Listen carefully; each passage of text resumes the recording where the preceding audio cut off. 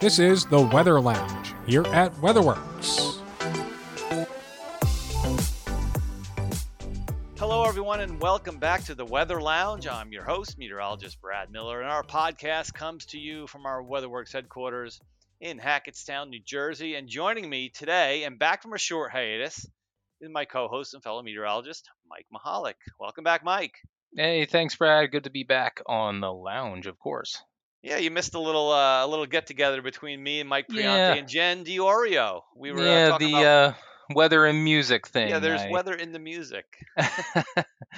that was definitely an interesting episode for sure. I mean, you can't imagine how many songs actually mention weather in it from one way or another, whether it's referencing or it's countless number of songs, the lyrics, I mean, just including the word weather or any type of weather type. So be sure to switch or check those episodes out. That was a fun one for sure. Even in past podcasts, we talked about El Nino, and that's what we're really going to be talking about. It's a buzzword right now. Yeah, coming up today because I know it's August, but we're just starting to think about the winter season. And El Nino. Say it ain't so. I know, right? And El Nino plays a big part in the winter pattern. And we just finished our first preview for the winter outlook.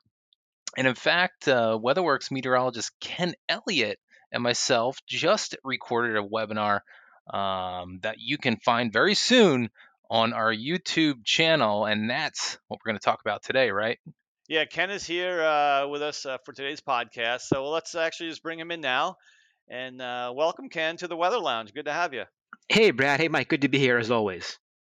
Yeah, and Ken, you've been with WeatherWorks now since, can we say 2006? Boy. That number's getting bigger and bigger every year. Kind of scary. Kind of dates you. I always laugh with Ken because I always thought he was here much longer than me, but if I look back, I started in 2008, so Ken only 2 years difference actually. We're both long-term veterans now. Basically, at the end of the day, we maybe next year we can skip how many years you've been here to say long-time meteorologists. Long-time old fogies, something like that, right?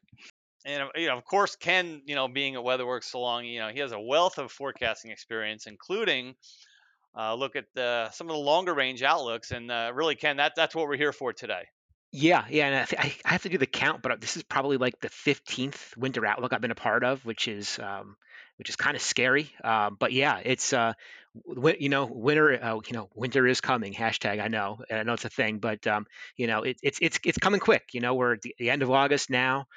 Still probably about 3 months away from when things get really interesting. But we all want to know what's going to happen sooner rather than later. So that's why we're here now and not the end of September or October. Right, exactly. So with that, Ken, let's just take a quick break here before we get into the crux of that winter preview number 1 that we just released. So let's take a quick break and we'll be right back. Hey everybody, well, how many times have you been burned by a weather forecast? Well, probably a few, and it might have cost your business thousands. WeatherWorks is different. We have over 30 meteorologists to give you forecasts, notifications, and weather advice 24/7. Now that could certainly help when it comes down to making those crucial decisions, but there are even more products than that in which WeatherWorks offers, from weather data to historical reports. Call us at 908-850-8600 or visit us on the web at weatherworksinc.com. And don't forget, when you think weather, think WeatherWorks. Okay, welcome back, everyone, and we are ready to tackle the first winter preview of 2023-24. Mike, Ken, let's first discuss the elephant in the room, and we mentioned it already. It's been all over social media, really, for the last couple of months, and of course, that's El Nino. What's the first thing that kind of stands out if this continues into the winter months? Well, I mean, with El Nino, obviously, we're finally getting an El Nino, which hasn't been a thing for several years. I mean, we've been dealing with La Nina, which is cooler waters in the tropical Pacific, for What was it? 3 years now, Ken? Yeah, I think it was like 3 winters in a row. It was, and I think the biggest thing here is like just a change. It's just forget about anything else going on right now. The background pattern is just going to be different this winter. No matter what you look at, the background's gonna be different. So the last couple of winters almost distant memory. We don't have to worry about the patterns, but they were. It's like we're gonna be in a much different spot as we go into this winter. Right. And El Nino is already a thing right now. Currently, we're seeing El Nino um, happening, and all the dynamical statistical models, all the ensembles are pretty much in agreement, continuing the El Nino through the fall months, peaking in the fall, and then gradually diminishing a little bit through the winter. But that's a typical thing that we usually see with El Ninos, isn't that right, Ken? Yeah, they almost always peak in the late fall, November, maybe even December sometimes, and gradually ease during the winter. And then we kind of, and not that it really applies to our winter now per se, but generally speaking, there's what we call the predictability barrier during the spring. So I'm not surprised that a lot of the ensembles that we show in our webinar, you'll see that a lot of them kind of go towards a neutral state in the spring and early summer. Not that surprising either. It's like there's climatology, then there's El Nino forecast climatology, and that's just part of it. But I think the important thing is, Ken, is that even though you see this decline through the winter, that doesn't mean that the forcing isn't there for the pattern, across North America and even globally from El Nino. There's essentially a large lag that certainly is there with El Nino effects. Yeah, and that goes in the development stage too. Right now, even though the El Nino's there, it's still not doing as much as it ordinarily would. For example, the last half of August, we've seen an uptick in tropical cyclone activity in the Atlantic Ocean. Typically, if El Nino, one of the calling cards of El Nino in the summer is less tropical activity, and we're not quite seeing that at this point because El Nino is not quite that entrenched, and I guess secondarily also the oceans are so warm this year that's going to probably act to kind of mitigate that a little bit. But either way, it's not like all of a sudden on day whatever we have an El Nino and then day whatever we don't. It's a gradual build up and then decline.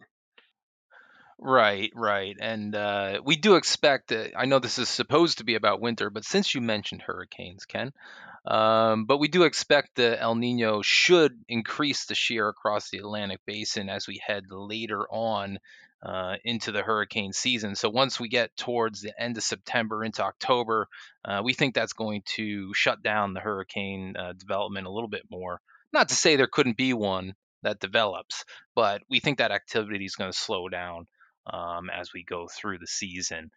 But back to El Nino and its impacts and effects. So we definitely have El Nino for this winter. We're going to keep it through the winter. What's interesting though is that El Nino, it's very important about where is it actually located? Where are these warmest waters in the tropical Pacific located? Right, we're talking west, central, and east base, correct?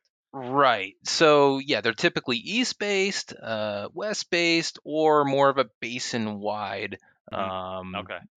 location. So currently, the warmest water is east based, so it's closer to South America along the equatorial Pacific there. So what's important is that with an east based El Nino, that typically limits um, winter weather in the northeast quarter of the US. However, there's a big however here. Because It's the variable nature of this whole thing. we don't think it's going to stay there. Okay. We're already seeing signs in the warm water anomalies that they're starting to push their way and slosh their way further west.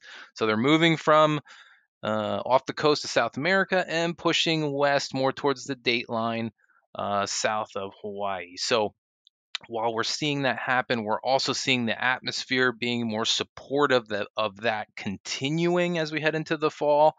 So what we expect is that this El Nino is actually going to be more basin wide. Maybe not all the way west based, but more basin wide. So that's an important thing because that is a little bit more supportive for wintry weather and in reality more blocking patterns across North America, especially around Greenland. So that's an important thing. Blocking is always an important thing when it comes to wintry weather, right, Ken? Yeah, I mean, it's hard to get really true meaningful storms. Those ones that you're meaningful and ones you're going to remember. It's hard to get big time storms without blocking. Can it be done? Yes, but it's really one of those great ingredients that you really want to see. And Obviously, blocking can be can be transient and kind of come and go. You can have it and not necessarily get storms. But it's one of those ingredients you just want to see. It's what kind of locks the cold air in, makes that storm slow down a little bit, and even make a more favorable track instead of it just becoming a one of those proverbial fish storms. Now, So case in yeah, point, I was gonna say, case in point, Ken. Remember last December, 2022, and we thought we had a very favorable pattern, at least late December, for the East Coast for at least winter and some colder air and maybe some chance of some storms. But the Pacific was the problem last year. yeah, and that's a good point too, Brad.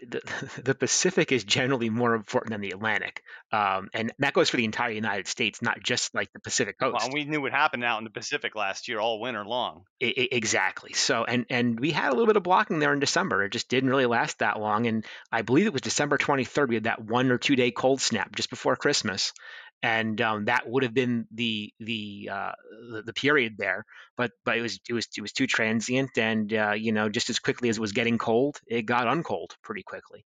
And that's kind of the always the fear. You have blocking, but is it going to be there when you necessarily want it to be or need it to be, depending upon your perspective?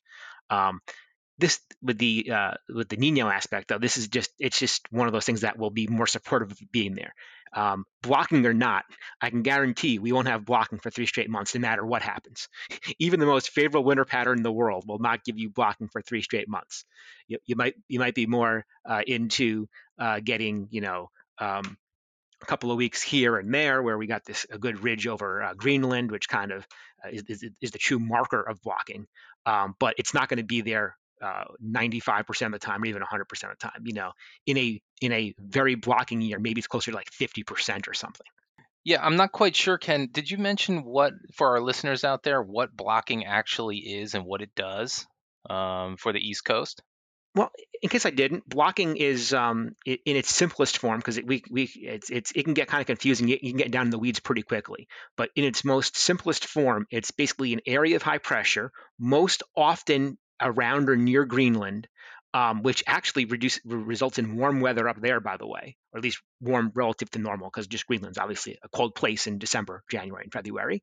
And then is what that does is that allows cold air to be basically shunted or directed to the eastern half of the United States.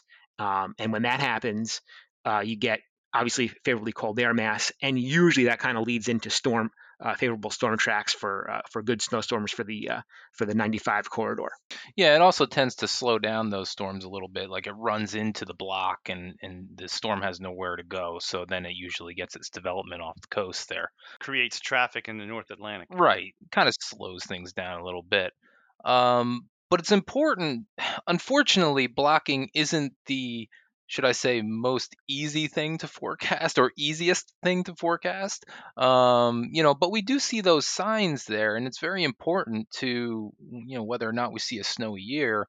Um, with El Nino around, I kind of see the potential there for some bigger storms, not like so much last year, but this year the potential's there because El Nino usually gets the subtropical jet, which runs, out of the Pacific through the southern United States and kind of off the East Coast. It gets it more active, gets it stronger, adds more moisture to the atmosphere. So if you have a blocking pattern and you have extra moisture, the ingredients are kind of on the field, right? Yeah, because and just because you have those ingredients doesn't necessarily mean it's going to come together every time too, because it likely won't. Because it can look good, even 3 or 4 days out, and then all of a sudden a piece of the One jet stream piece, energy yeah. is just timed a little bit too early or too late, and what could have been a bona fide storm becomes a kind of run of the mill clipper with snow showers or maybe a couple of inches of snow versus something bigger. So blocking in a more active jet stream doesn't guarantee anything, but it certainly helps. Yeah, it's not the worst thing in the world, I would say. But I think something to note too is with the Gulf Stream in the Atlantic waters, Ken. That's something that our long range guys started to pick out, that the Atlantic is actually running a lot warmer than it typically does this time of year. So that's making the Gulf Stream right off the East Coast, running from the Carolinas, off Cape Hatteras, south of Long Island, makes that warmer than it typically is. So that can spell a little bit more fuel for any coastal storms that could develop. Exactly. Almost similar to hurricanes. Winter storms can derive energy from warmer waters, especially if you've got that cold air on the west As I side said, of the it. temperature gradient is the big driving force Yeah, there. yeah. The warm Gulf Stream by itself probably won't do too much, but if you get some clashing air masses, especially later in the year, you got to be careful with the Gulf Stream early on because it doesn't take much of an east wind in December to start warming up a lot of the coast to like 40 degrees or if not warmer, because the again lagging the ocean temperatures take so long to cool off that you got to be careful early in the year. That's more of like a later January, February, and even March, because oceans might cool off slowly, but that means they also warm up slowly. So ocean's still mighty cold in March. Right, just like they're the warmest about this time of the year now, and they just start to cool as we head into September. That lag effect, yeah. And the other thing that's good to see if you're a snow goose or snow lover or something like that, and like we talked about blocking before, is that we're seeing those warmer anomalies south of Greenland too. So there's some studies that indicate that warmer water south of Greenland can lead to more blocking patterns, more negative NAO type stuff, which is useful for winter storms. I mean, anybody who is a real weather weenie knows that if you hit a negative NAO, that's the time to start looking. Exactly, and again, we'll see how long that's able to stay there. But the way that if that can maintain itself at least quasi in a quasi state for another couple of months, it's certainly another positive ingredient for snow. Yeah, so keep in mind for everybody listening, these aren't like one-to-one correlations. Just because we have warm water south of Greenland doesn't mean we're going to see a negative NAO the entire winter season. Okay. I've seen this play out in the past, and there's a lot of more impacts, just like I think it was either Brad or Ken that alluded to the Pacific being such an influence last year, which totally kind of overwhelmed a lot of those other factors. Um, so just keep that in mind, that just because we're seeing these things, there's a lot more pieces in place, a lot more pieces running around that have to come together just right to get a snowy year. So yeah, I mean, we are certainly looking at this, and one thing we did look at before El Nino was some of the climatology, Brad. Climatology, I mean, as we move away from the actual weather setup and the patterns and the teleconnections, climatology plays a huge part going into winter. And I know you and Ken both talked about this in the webinar. Kind of after a lean winter, which of course we had 2022 to 2023, how does that kind of relate into the following winter? I mean, there's a correlation, isn't there? Yeah, there's a bit of a correlation, that's for sure. Now, when we talk about lean winter, we're basically focusing on the Midwest through the Mid Atlantic and Northeast. There's some areas of the country that certainly didn't see a lean winter last year. I mean, just look at the northern plains, like areas in Minnesota, the Rockies out west. My goodness, I mean, Yeah, well, of course, yeah, California and the I Sierras. saw those pictures on social media of where was it, Tahoe, around Tahoe, where they had so much feet and Yeah. feet and There's feet. still a couple of ski areas open, even in August. Yeah, I mean, which was actually, even though they had tremendous amounts of snow, that was actually fantastic for them to get because there was so much drought over the past several years out in the Yeah, West. forgot about For them that. to get all that snow was fantastic for the reservoirs and everything else. So yeah, when we're talking about lean winter, we're talking about, the Midwest, basically east of the Mississippi, towards the East Coast. So what we did is that we looked at basically 10 of the least snowy winters out of the last 100. And then we found that 95% of the time, the following season features an increase. So, real easy kind of, this is more of a real easy one-to-one correlation like we were talking about earlier. So, a lot of the time we see that increase, it tends to push the totals for the following year closer to average snowfall for the 30-year normal. Even a lot of the East Coast major cities, basically from New York City, down through Richmond, Virginia, parts of Maryland too, Baltimore, Washington, we're seeing that increase even being more than the 30-year normal. Not by much, but still exceeding the 30-year normal. And if you're a snow lover, even if it exceeds the 30-year normal by a little bit, you're going to be pretty happy based on the last couple of years. And I would add too that climatology really doesn't take into account anything else. That's just straight up climatology. We didn't consider El Nino. We didn't consider any other really patterns or teleconnections. This is just straight up. It didn't really snow much one winter. What happened the next winter? Which I actually think is interesting, because if you're looking for snow, and you kind of tie in the El Nino aspect to that. Especially as you go into places that might not typically be those snowier corridors, on like, say, the Mid-Atlantic area south of New York City, maybe the Appalachians and whatnot. You add in the lean winter climatology, and then you add in the El Nino together, and that's a reason to be optimistic for snow from that standpoint. Right, exactly. And then we did also, look through the Midwest out towards Chicago, and we still see that response, that's for sure. A little bit softer response. It's not quite as stark of a difference. However, most areas are still getting at least near that 30-year average. So you still see that correlation happening, even out into the Midwest as you go out I-70, that's for sure. And that Midwest response, Mike, really isn't that unexpected, because there's just less variability year to year in snowfall out there. Just because there's less influence from large coastal storms, so they don't, when numbers are low, they're not as low as they are on the East Coast and Mid Atlantic, and when numbers are high, they're generally not, like a Boston 115-inch winter when their numbers are high. So that's to be expected, that their numbers would be a softer response, but still getting back closer to normal. So that makes sense, both just general climatologically and also from a lean winter climatology standpoint. As we move on here, let's talk about something. Unless you got something else to add, though, real quick there, Mike. No, I don't. What you just keep leading the way.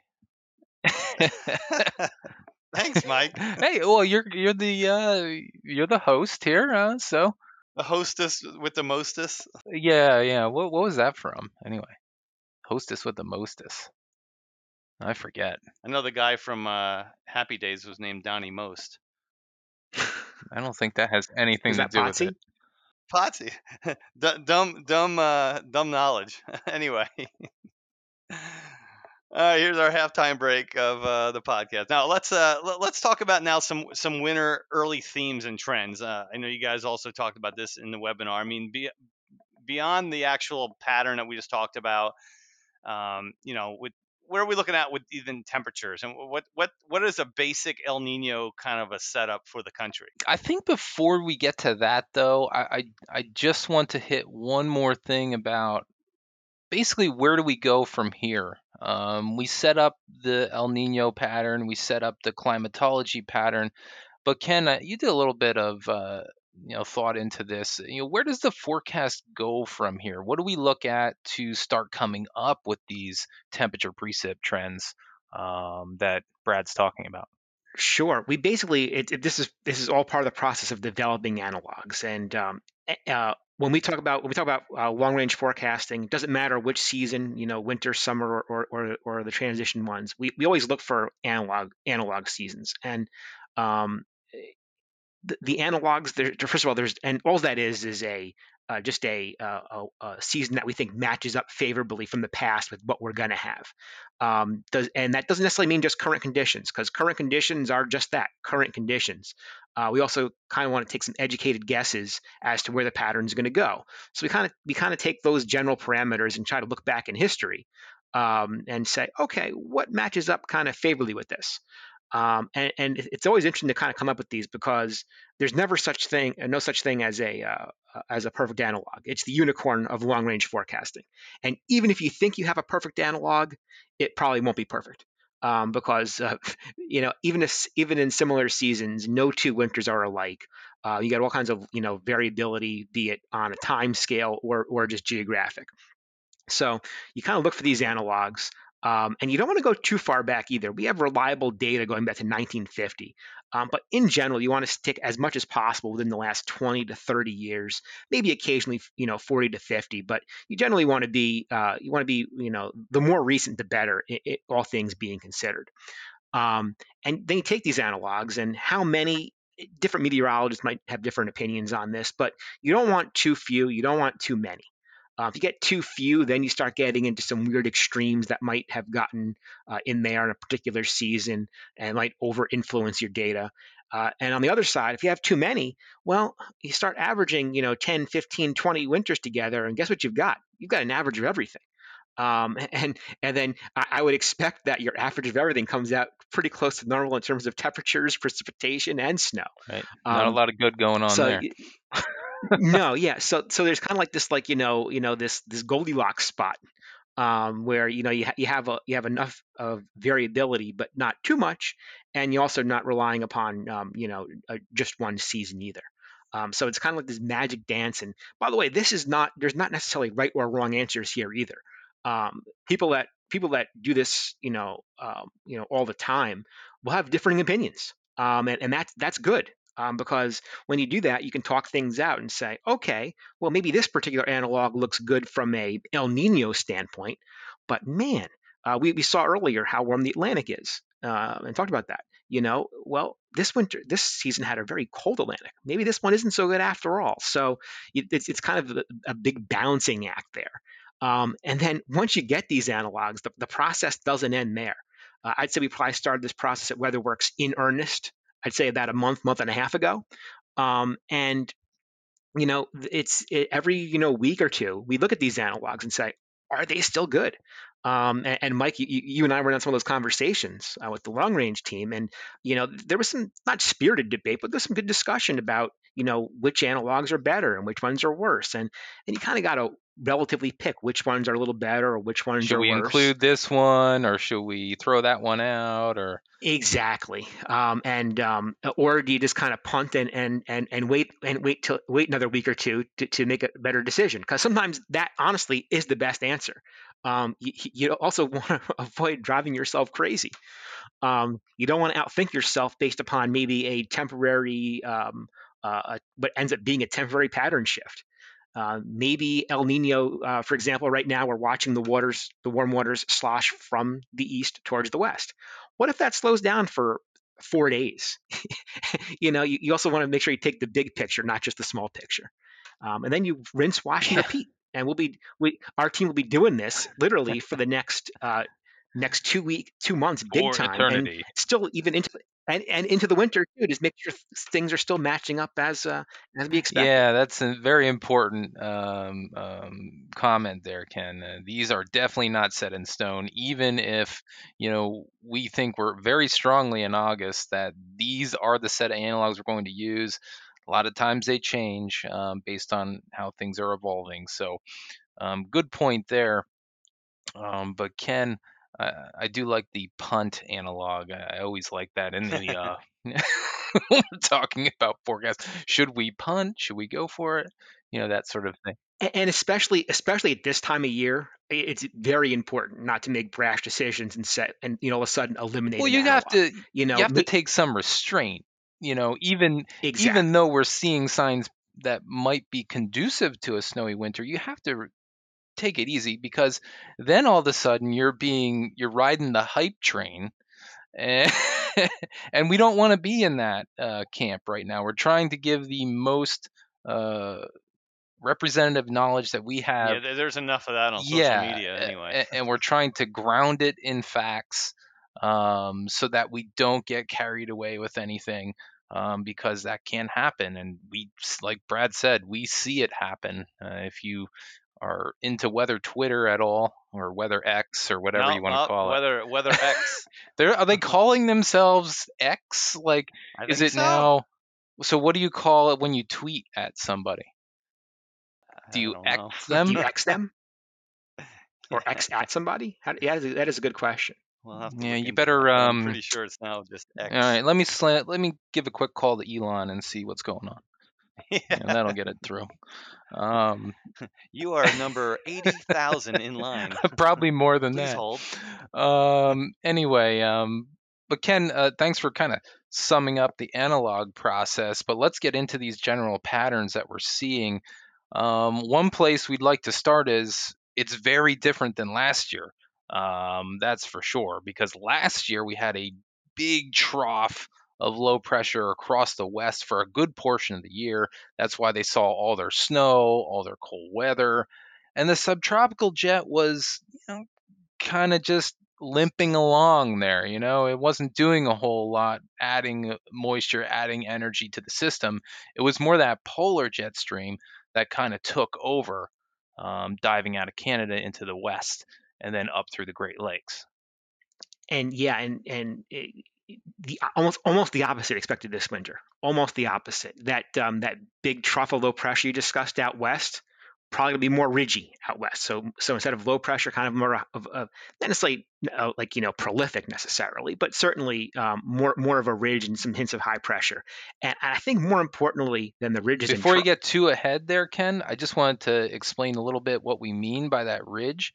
We're meaning that the storm track is likely going to go around the western U.S., take it into like British Columbia, and then kind of dive down into the north. Fair, yeah, and when that happens, you get some moisture coming out of the northwest, which should be from a cold source. And So cold air, right? It's all coming. Exactly, that's a good thing. And then you couple that with what I think is the most important thing, and you kind of alluded to it earlier with the subtropical jet stream. And Mike, I love how you said very diplomatically limping along, because I could think of some stronger words there. But in a reversal, the subtropical jet stream should be the dominant jet stream this year. And that's why like the southern United States is going to see a lot of precipitation this winter. That's like on a national scale, a wet southern United States that's like El Nino's calling card. I was going to say very El Nino like, sure. 100%. If there's an El Nino, you can almost take it to the bank that there's going to be a lot of precipitation, and for that matter, cooler weather in the southern U.S., especially the Gulf Coast. But with that active subtropical jet stream, the jet stream is not going to be in one fixed spot all year. Where it ends up on the average, time will tell. But if that moves up a little, north, it's going to probably interact with some of that cold air at times. So that's how you get a snowstorm.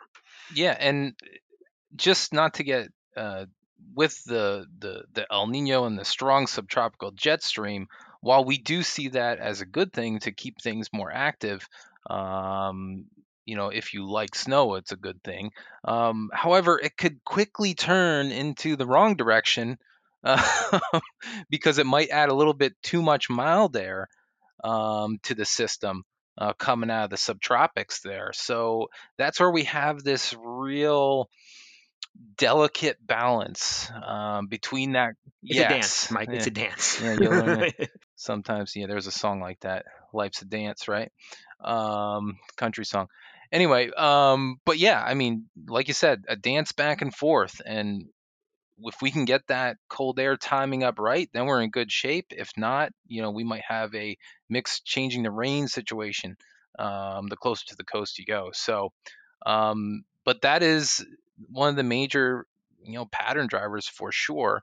And you could see that in our precipitation outlook, in our temperature outlook. Ken, you started to talk about that a little bit, but kind of walk us through, what we're seeing there. Sure. Yep. As mentioned, southern United States, cool and fairly wet. And again, the position of that jet will make a big determination in how far north that those bigger moisture anomalies ride, and with it likely the cooler air as well.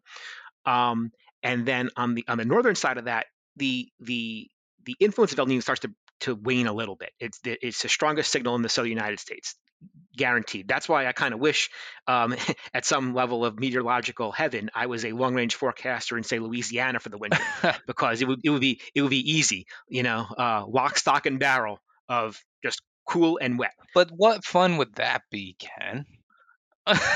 It would be, I said, from a forecasting perspective, it'd be great. It's easy. What's the average snowfall in New Orleans? 1?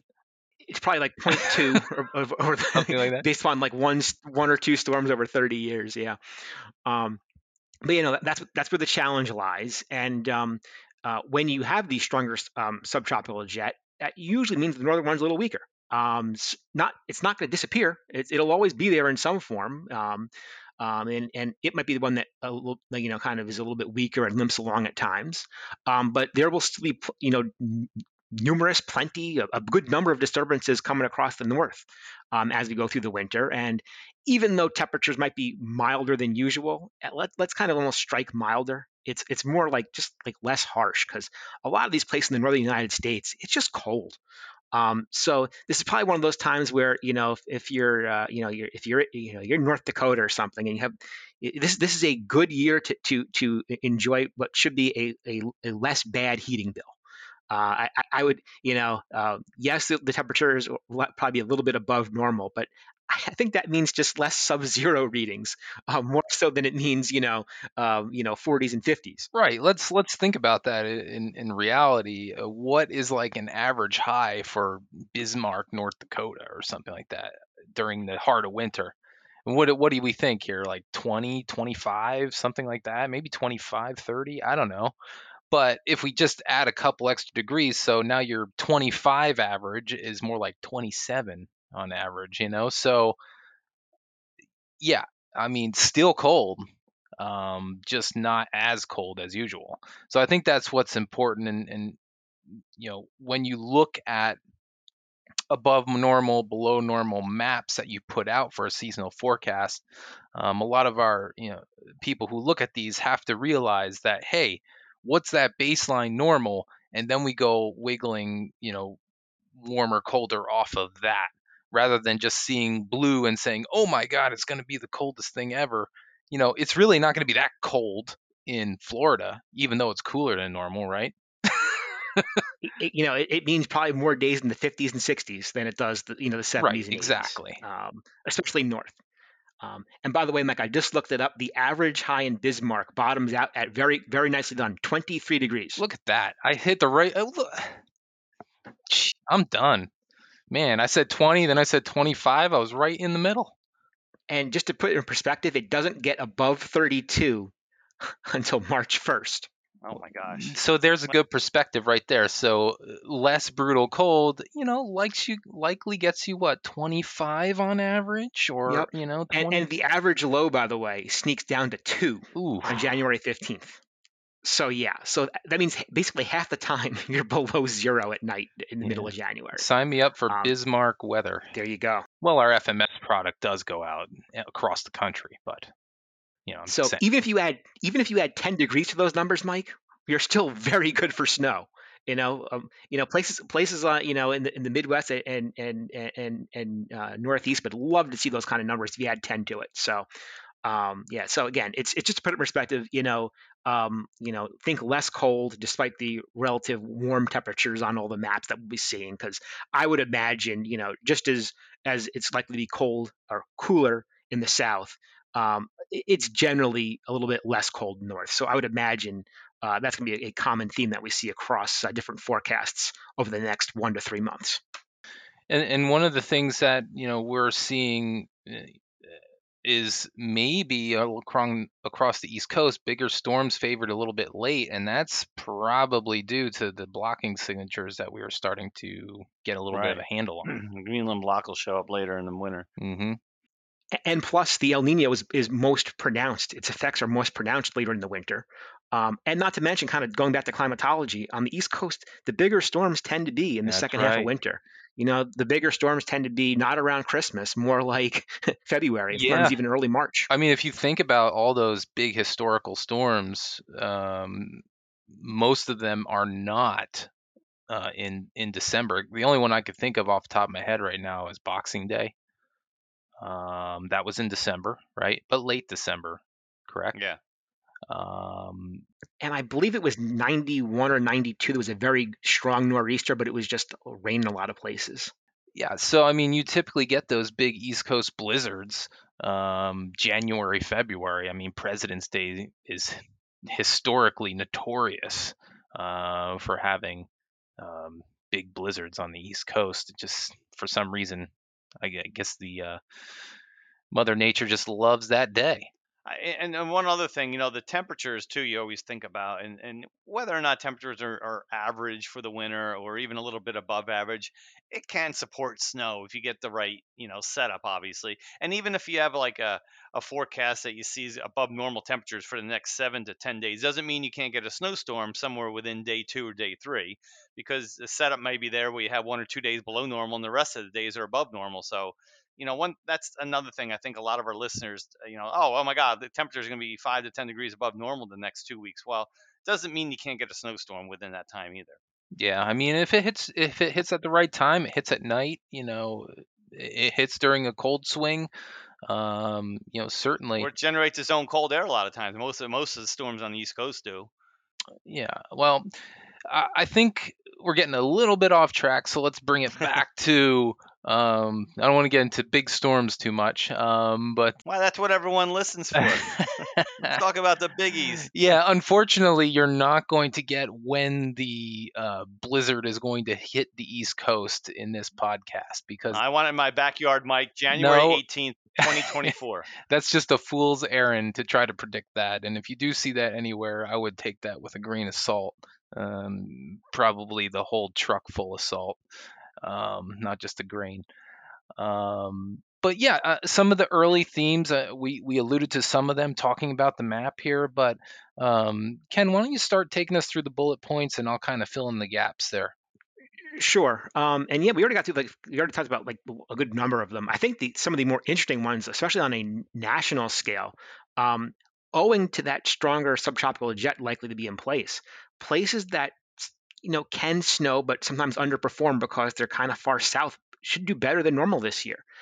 So Southern Rockies, Four Corners area, the interior South, maybe it's a sneaky good year for snow in places like Arkansas, maybe even northern Alabama and northern Mississippi. Not to say it's going to snow, untold amounts, but certainly, I'd be looking at their normals and saying that's probably a good floor for snow, because this is a good pattern for them. Even though it probably won't be supportive for snow weeks on end, you figure there's got to be enough cold air nearby with an active jet stream that probably gets some snow done, and that even extends into the East Coast. So the interior Carolinas. Virginia, especially once you get west of 95, I think a lot of these kinds of places have a good chance to have a good year, and for that matter, you might as well include the mountains of Southern California too. That jet stream is doesn't discriminate based upon east or west. It's kind of going across the whole way there. And Mike, you kind of alluded to this a second ago. Kind of along with that slightly better chance for bigger storms in the second half of the winter, that's probably when the cold is going to be most established too. Not only are El Niños notorious for kind of the colder parts of the winter being late, that's kind of what we've just seen over the last 10 to 20 years.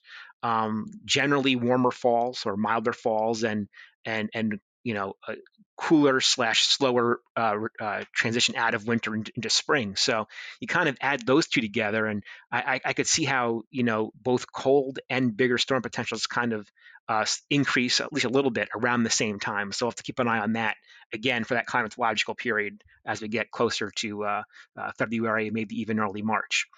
And then finally, this the gradient between the warm and the cold, I think, will be quite sharp at points.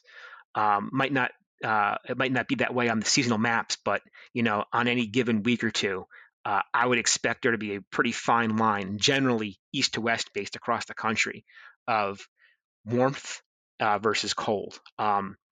So even in areas that might average a little bit below or above normal, there will likely be sharp swings where you're on the other side of that for a little bit. And what happens when you get these sharp swings? That's usually with some sort of storm and/or cold front, which would make for, at minimum, I would say, wintry mixes, if not a couple of snow events too. And really, that could be literally anywhere in the country at points, because I do think that the either jet stream, polar or the subtropical one, will move at points. And as that does happen, I would expect that even places like Montana will probably have a couple of days when it's below normal, even though the forecast is overall for above normal. So swings are probably they're always going to happen, but maybe even more so than this year than most. Right. So that is the basic gist of everything. Ken, you did a great job on that. I was going to help you out more, but I had to clear my throat a few times. So sorry about that. Allergies, Winter doesn't have allergies. This is true, unless you have pets and stuff like that, dander and all that. Fair. That Fair. could be. But I don't have any pets except for fish. So much to my kids' dislike, put it that way. They're always looking for a dog or a cat. Anyway. Sidetracked. Anyway, but here's what's going on coming up. Now, we gave you the basic first preview of what we're expecting, but heading into September, we start looking more into those analogs, adjusting those analogs like we talked before. We do an update around mid-September on this winter outlook. And Ken, that's where we start narrowing it down a little bit. We start looking at those snowfall trends that everybody likes to see, and not just precipitation, right?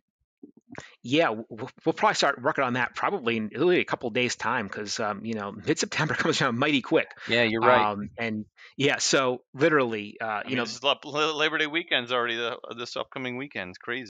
Exactly, literally, it happens fast. So yeah, well, I know the first snowfall map is a very anticipated one, and it will be it will be out just past mid September. And yeah, that's like that's like when things start to get real serious, because it's amazing though.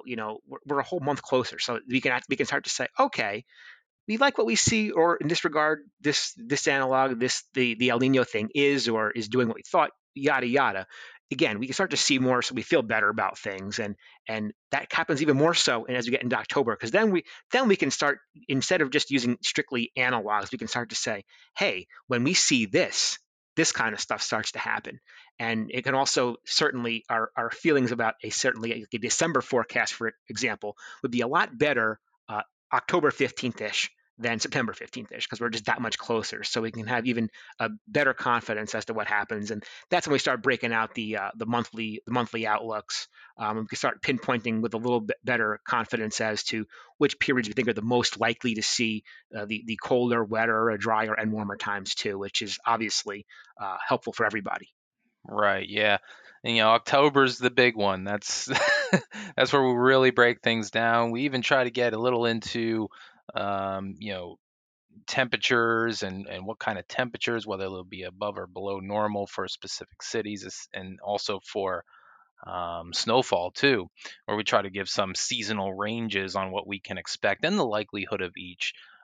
broken out into some confidence boxes. So we really start to get that stuff going once we get into October, especially for our Storm Alert clients. That's something we really like to do for them to help them plan for the winter season. So it's not only giving them the forecast all the time, but we also want to prepare them for the winter season.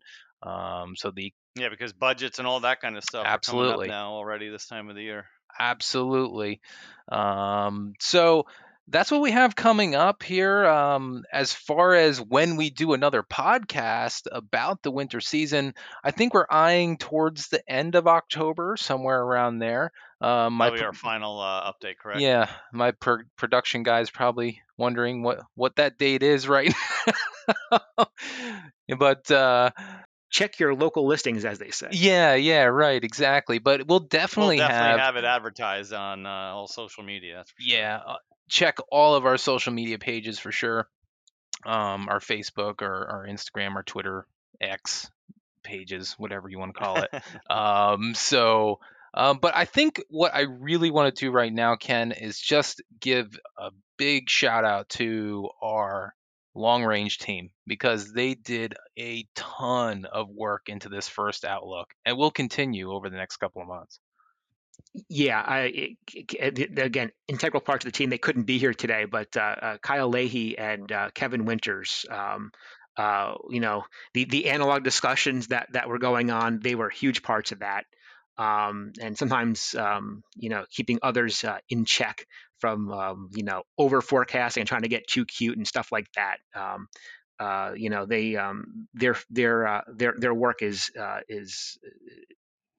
paramount, absolutely essential to what we do. They barely have the summer off, because as soon as we turn the page from spring and going into the summer, they're already kind of looking ahead to the upcoming winter for any kind of trends. Even before that, they're talking about that February. They were talking about winter 2024 in February. Yeah, I remember that.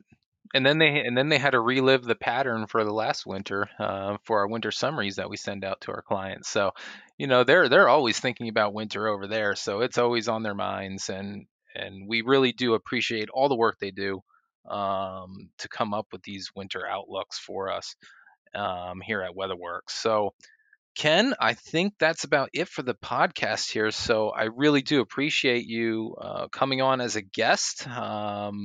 Yeah, Ken, thanks for coming on. Whenever you guys want, give me a call and I'll be happy to join. Yeah. So certainly, I'd imagine I'll probably be back with you guys in 2 months, and who knows, maybe sooner. Yeah, absolutely. So that's it for this podcast and our first look into the winter season for 2023, 2024. And we'll have a new podcast every 2 weeks. So please come back and check your favorite podcasting app to look for the Weather Lounge and see what we have going on. But a lot of interesting guests coming up that we're working on currently. So visit back to our page. And as always, visit weatherworksinc.com for everything we do here, and our social media channels from Facebook to LinkedIn to YouTube. And you can see all the stuff there. And on YouTube, you can also see the webinar version of this, so you can get some more graphical information there to see what we're talking about with the jet streams and the pattern and everything else. So thanks for listening here at the show, and we'll see you in a few weeks.